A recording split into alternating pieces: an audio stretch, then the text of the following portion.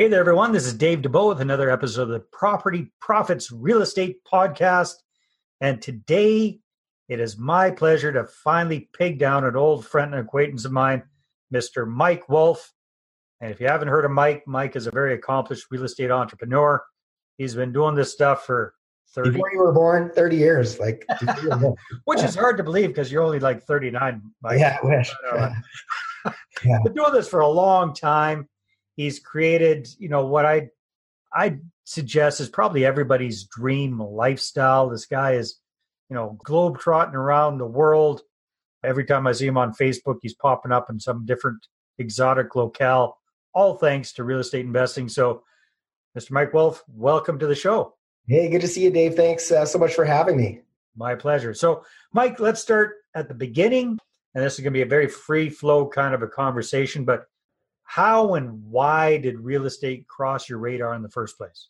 Well, it was a very good mistake that I never actually intended to get into real estate. And so if we were to backtrack to last century, I was, I remember being in the middle of grade 12, having absolutely no idea what I wanted to do when I graduated from high school. And my parents always were bugging me, you need to be doctor, lawyer, doctor, lawyer, doctor, lawyer. So anybody who knows me knows that I don't like blood, so doctor was off the table. And so by default, I was going to be a lawyer. And I went to University of Calgary, got my first degree, and managed to rack up what seemed to me like an insurmountable amount of student loans. I think it was like $24,000, which in the 80s was a lot of money. And so I remember thinking, you know what, I'm going to go and pay this stuff off, and then I'm going to go back get my second degree. And so I got a job at the phone company, which because I had a friend whose mother was a manager there. It's now known as TELUS. Back in those days, just to date myself, was Alberta Government Telephones. Yeah. And so it was back then, it was a government job. It was union, paid well. And so while I was there, I won't tell you the whole long story, but while I was there, I bought my first property to live in. And then my mortgage broker calls me up one day and says, hey, Mike, you know what? Your credit's good. You're making enough money. If you want to buy another property, I can get you another mortgage. And I said, why do I want another property? And man, I wish I got that call every day. But so anyways, they said, well, you buy a property, you put a tenant in place, they make your mortgage payment for you. Anything over and above that, you get to keep. And, 25 years down the road, the mortgage is paid off. And now you've got something that's giving you, gravy at the end of every month. I go, okay, that kind of makes sense. So I bought my first revenue property and still working at the phone company. 2 years later, the market in Calgary takes off. And I'm looking at how much equity I've got. And I never thought in my entire lifetime I would see that much money. And so, especially for somebody who was still in debt with my student loans. So I remember thinking, hey, you know what? In the last 2 years, I made this much at the phone company and this much in real estate, and I don't even know what I'm doing in real estate. So basically I decided, well, if I could do this by mistake, what would happen if I did this on purpose? And so that was the start of a now 30-year career. And I wish I could say that everything after that went really, really smoothly. The next That'd be so boring, though. That would be so boring. If really boring story. It would have made my life a lot less stressful. But the challenge when you're in your mid-20s and you suddenly come into making some money, you feel like, hey, I know how to win the lottery. I know how to do this over and over. And of course, your ego gets the best of you. And so I thought, originally I got in with a long-term approach. I was going to buy this property, hold it for 25 years. That was the original plan. And when I got a taste of that first paycheck, greed kind of kicked in. And I thought, I'm just going to do this like every 90 days. And as you know and I know, that if you do something by fluke and you can't duplicate it, that could be a problem. And so I maybe quit my job at the phone company a little prematurely and maybe told my parents that, hey, you know what, screw that. I'm not going to law school. And they're still pissed at me to this day. But basically, I kind of burnt all my bridges. And that was actually, in a way, it worked out to be a good thing. But at the time, it was probably a dumb thing to do. So don't quit your job after you get that first paycheck. That's my advice. All right. Very good. Well, hopefully at least you're able to pay down or pay off your student loan. Well, they're long gone now, fortunately. No, I bet with that first deal that you sold. I actually did. I did get rid of, that's the first thing I did was paid that off. That was off my plate. But yeah, the thing about telling my parents that I wasn't going back to law school is after the next couple of deals, I managed to lose almost all of what I made. But I couldn't really tell my parents they were right. I couldn't go back and say, yeah, you know what? I should get a degree so I have something to fall back on. I couldn't tell them they were right. So that led to the next phase where basically I found somebody who was doing what I wanted to do. And basically said, hey, listen, I've got enough money to do one more real estate deal, and I can't afford to screw this up. So if you're willing to be my partner on it and you teach me what you know, I'm willing to split profits with you. And that was my first mentor. And luckily I went that path. So what strategy was that back in the day? Back in those days, I went from what was meant to be a long-term hold. Back then I was fixing and flipping. Okay. And I wanted to get in and get out really quickly. But unfortunately, I thought, I don't need to pay an inspector. And, everything, the story, things went way over budget, way over time. And like I said, in my second and third deals, I managed to lose a good chunk of what I made.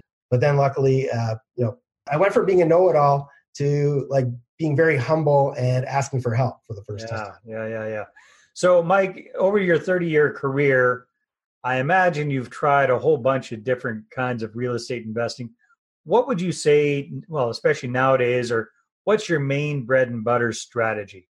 Well, I have two things. One is, and I recommend for everybody that this be their long-term goal. I have a lot of passive income from, now I've gone back to what I originally did, and that was buying properties to hold for the long term and getting that cash flow and passive income, because I have teams that collect my rent for me. I don't deal with that myself anymore.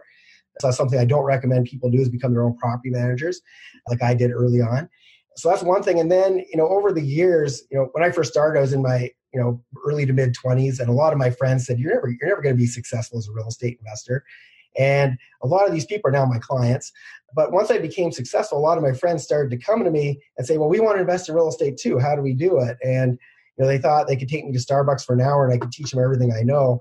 No. And as you know, that doesn't work. So I started to, at first I was buying properties for myself. And then I started to buy properties for myself and my friends. And then it led to me buying properties for myself, my friends, and my friends' friends. And now it's led to me having a turnkey real estate business where I sell properties in the U.S., mostly to Canadian investors who want to invest south of the border. And so I guess I'm fixing and flipping on a large scale. And my target audience is, Canadian and other foreign investors, because now over the years, I got asked a lot of the same questions, as I'm sure you do. And so I made a YouTube channel where I answer those frequently asked questions. And now I've got people all over the world buying turnkey properties in the United States from me. So that's, that is also a passive business, because my teams do almost all the work with that. I set up the teams, put systems in place. So it's actually relatively passive income. So that and my portfolio of buy and hold properties are the two ways that I make most of my income. Okay, so your portfolio, let's look at each one of those if you don't mind. So your portfolio of buy and hold properties, what does that consist of primarily? Are you single family homes, suited houses, multifamilies, bit of everything? I've tried pretty much everything over the years. And for me, what's worked best is just single family homes. In the US now, like for example, in Atlanta, some of the homes that I resell start at $70,000 US. And in BC, that's not even a shed. Even in Calgary, where in the middle of a recession, the homes are 5 to 6 times more expensive here than they are there. And so I have a bunch of properties, single family homes. I still have some in Calgary that I bought a long time ago. And I have a bunch in different parts of the US where I've invested, over time. One of the things I do differently than most people is I don't stick with the same market. I go to a market, buy things while they make sense, while the numbers make sense. And then when people start fighting over properties, I exit and move that money to the next market and just rinse and repeat. And I've done that in Vegas and Phoenix and several Florida markets, Texas, and now we're very strong in Atlanta. Smart. Very, very interesting. You find the markets that are on the way up. You buy a bunch of single-family homes there. Then when the market peaks or you think it's pretty close to peaking, you sell off and go to the next market and rinse and repeat. Is that pretty much it? Exactly. Smart. Okay, now let's talk a little bit about the turnkey properties. I guess you're probably doing those in the same markets that you're buying your properties in. Would that be a safe assumption? Absolutely. I eat my own cooking. So I only sell what I would buy myself and what I'm currently buying. And, the big plus to that is obviously, when we're doing large volume, to give you an idea, we've sold around 1,000 homes in Atlanta in the last 7 to 8 years. So obviously when we're doing that kind of volume, we can go and buy, directly from banks or distressed assets.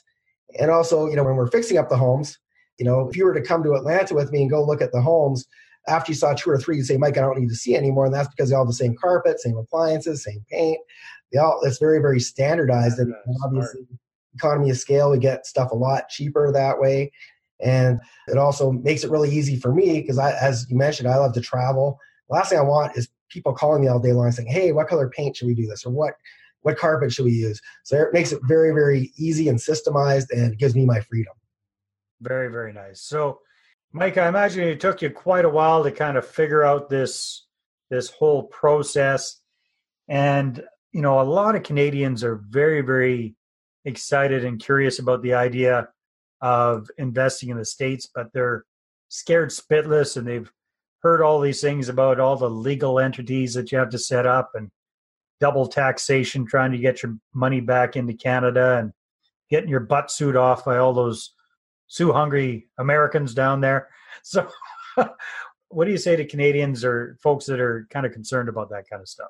Yeah, well, my advice, first of all, a lot of things that people are fearful of are actually work to your advantage. And so what I mean by that is if I do a similar transaction in Canada and I do the same sort of transaction with the same profits in the US, in most cases, I'm going to pay less tax on that transaction if you're set up properly, number one.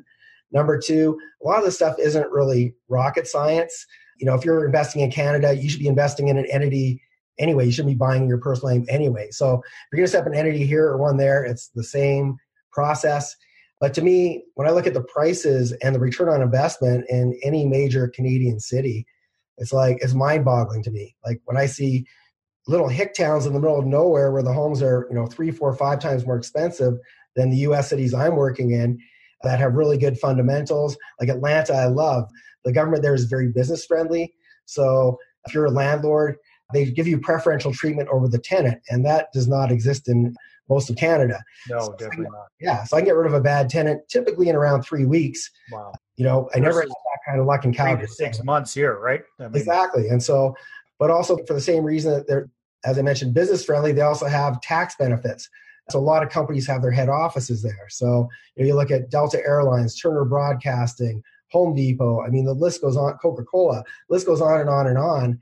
And so when you have those kind of fundamentals, the economy is never going to suck there because even if Coca-Cola shut their doors, there's all these other businesses in a whole bunch of different industries. So it's not a one industry town. So these are some of the things that you want to look at. And if you're investing close to home just because it's convenient, you're leaving a lot of money on the table. And I've been investing in the U.S. now for around 15 years. And since I started that, I haven't bought a single property in Canada. So I think that says something. And it will be a lot easier for me to invest in Canada, all things being equal, but it's not. And so you're missing out on my advice would be don't go blindly investing down there. Get somebody who knows what they're doing. That's why a lot of Canadians come to me to buy in the States because I know how to move the money back and forth. I know how to deal with the taxation so you don't get double taxed. And I know how to, all the things that people are scared of. I was scared of too when I first started, but the opportunity was just too good to pass up. And I've had to, over the years, I had some expensive lessons, but now I've got them figured out. Yeah. Yeah. So speaking of that, what are some of the big mistakes you see Canadians making when they first make that foray into trying to buy properties in the States? Well, the big thing is not doing their research, or quite often, I think the biggest mistake I see people making is picking a market just because it's cheap. So it's great to find properties that are inexpensive, but you want to be ideally buying properties that are underpriced in a good market. And so as an example, one of the mistakes I made early on in my US career is myself and a couple other investors, we wanted to test the waters in Detroit. And back in the day, and I think even to this day, you could literally buy properties for $1. And we didn't buy them for $1. We went a few steps up from that, but we bought homes that were pretty cheap. If I remember correctly, they were like $30,000 and $40,000.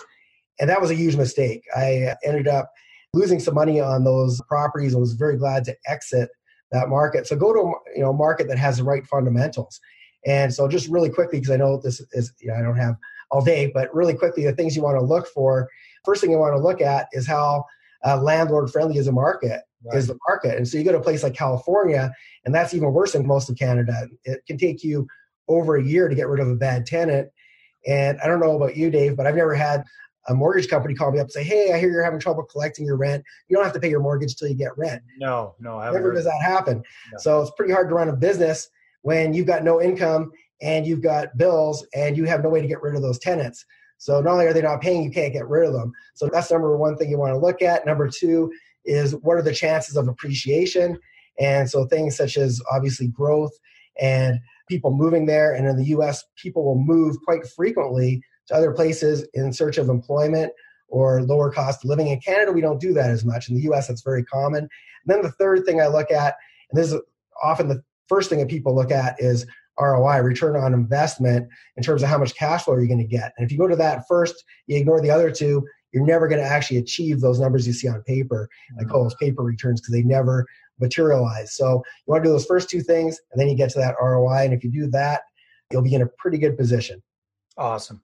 Mike, time flies when we're having fun, my friend. We'll have to have you back on the show because goodness knows you're a bevy of a wealth of information and knowledge and hard-earned experience. So I appreciate you sharing some of that. If people want to find out more about you, Mike, what's the best way for them to do that? Yeah, they can go to my website, which is MikeWolfMastery.com. Wolf just like the animal. And when you get there, by the way, there's a access to a free passive income masterclass. So you might want to sign up for that, and teaches you a lot of the stuff I've learned as a Canadian investing in the US and how I've created my passive income there after making a whole bunch of mistakes that you don't need to make. Beautiful. Mike, thank you very much, my friend. Really appreciate it. Thanks. It's always a lot of fun. Yeah, it's great being here. Thank you. All right, everybody. That's it for this week. Stay tuned for our next episode. Take care. Well, thanks very much for checking out the Property Profits podcast. And if you like what we're doing here, please head on over to iTunes, subscribe, rate us, and leave us a review. Be very, very much appreciated. And if you're looking to create a regular flow of inbound investor inquiries about your real estate deals, then I invite you to attend one of my upcoming live online demonstrations.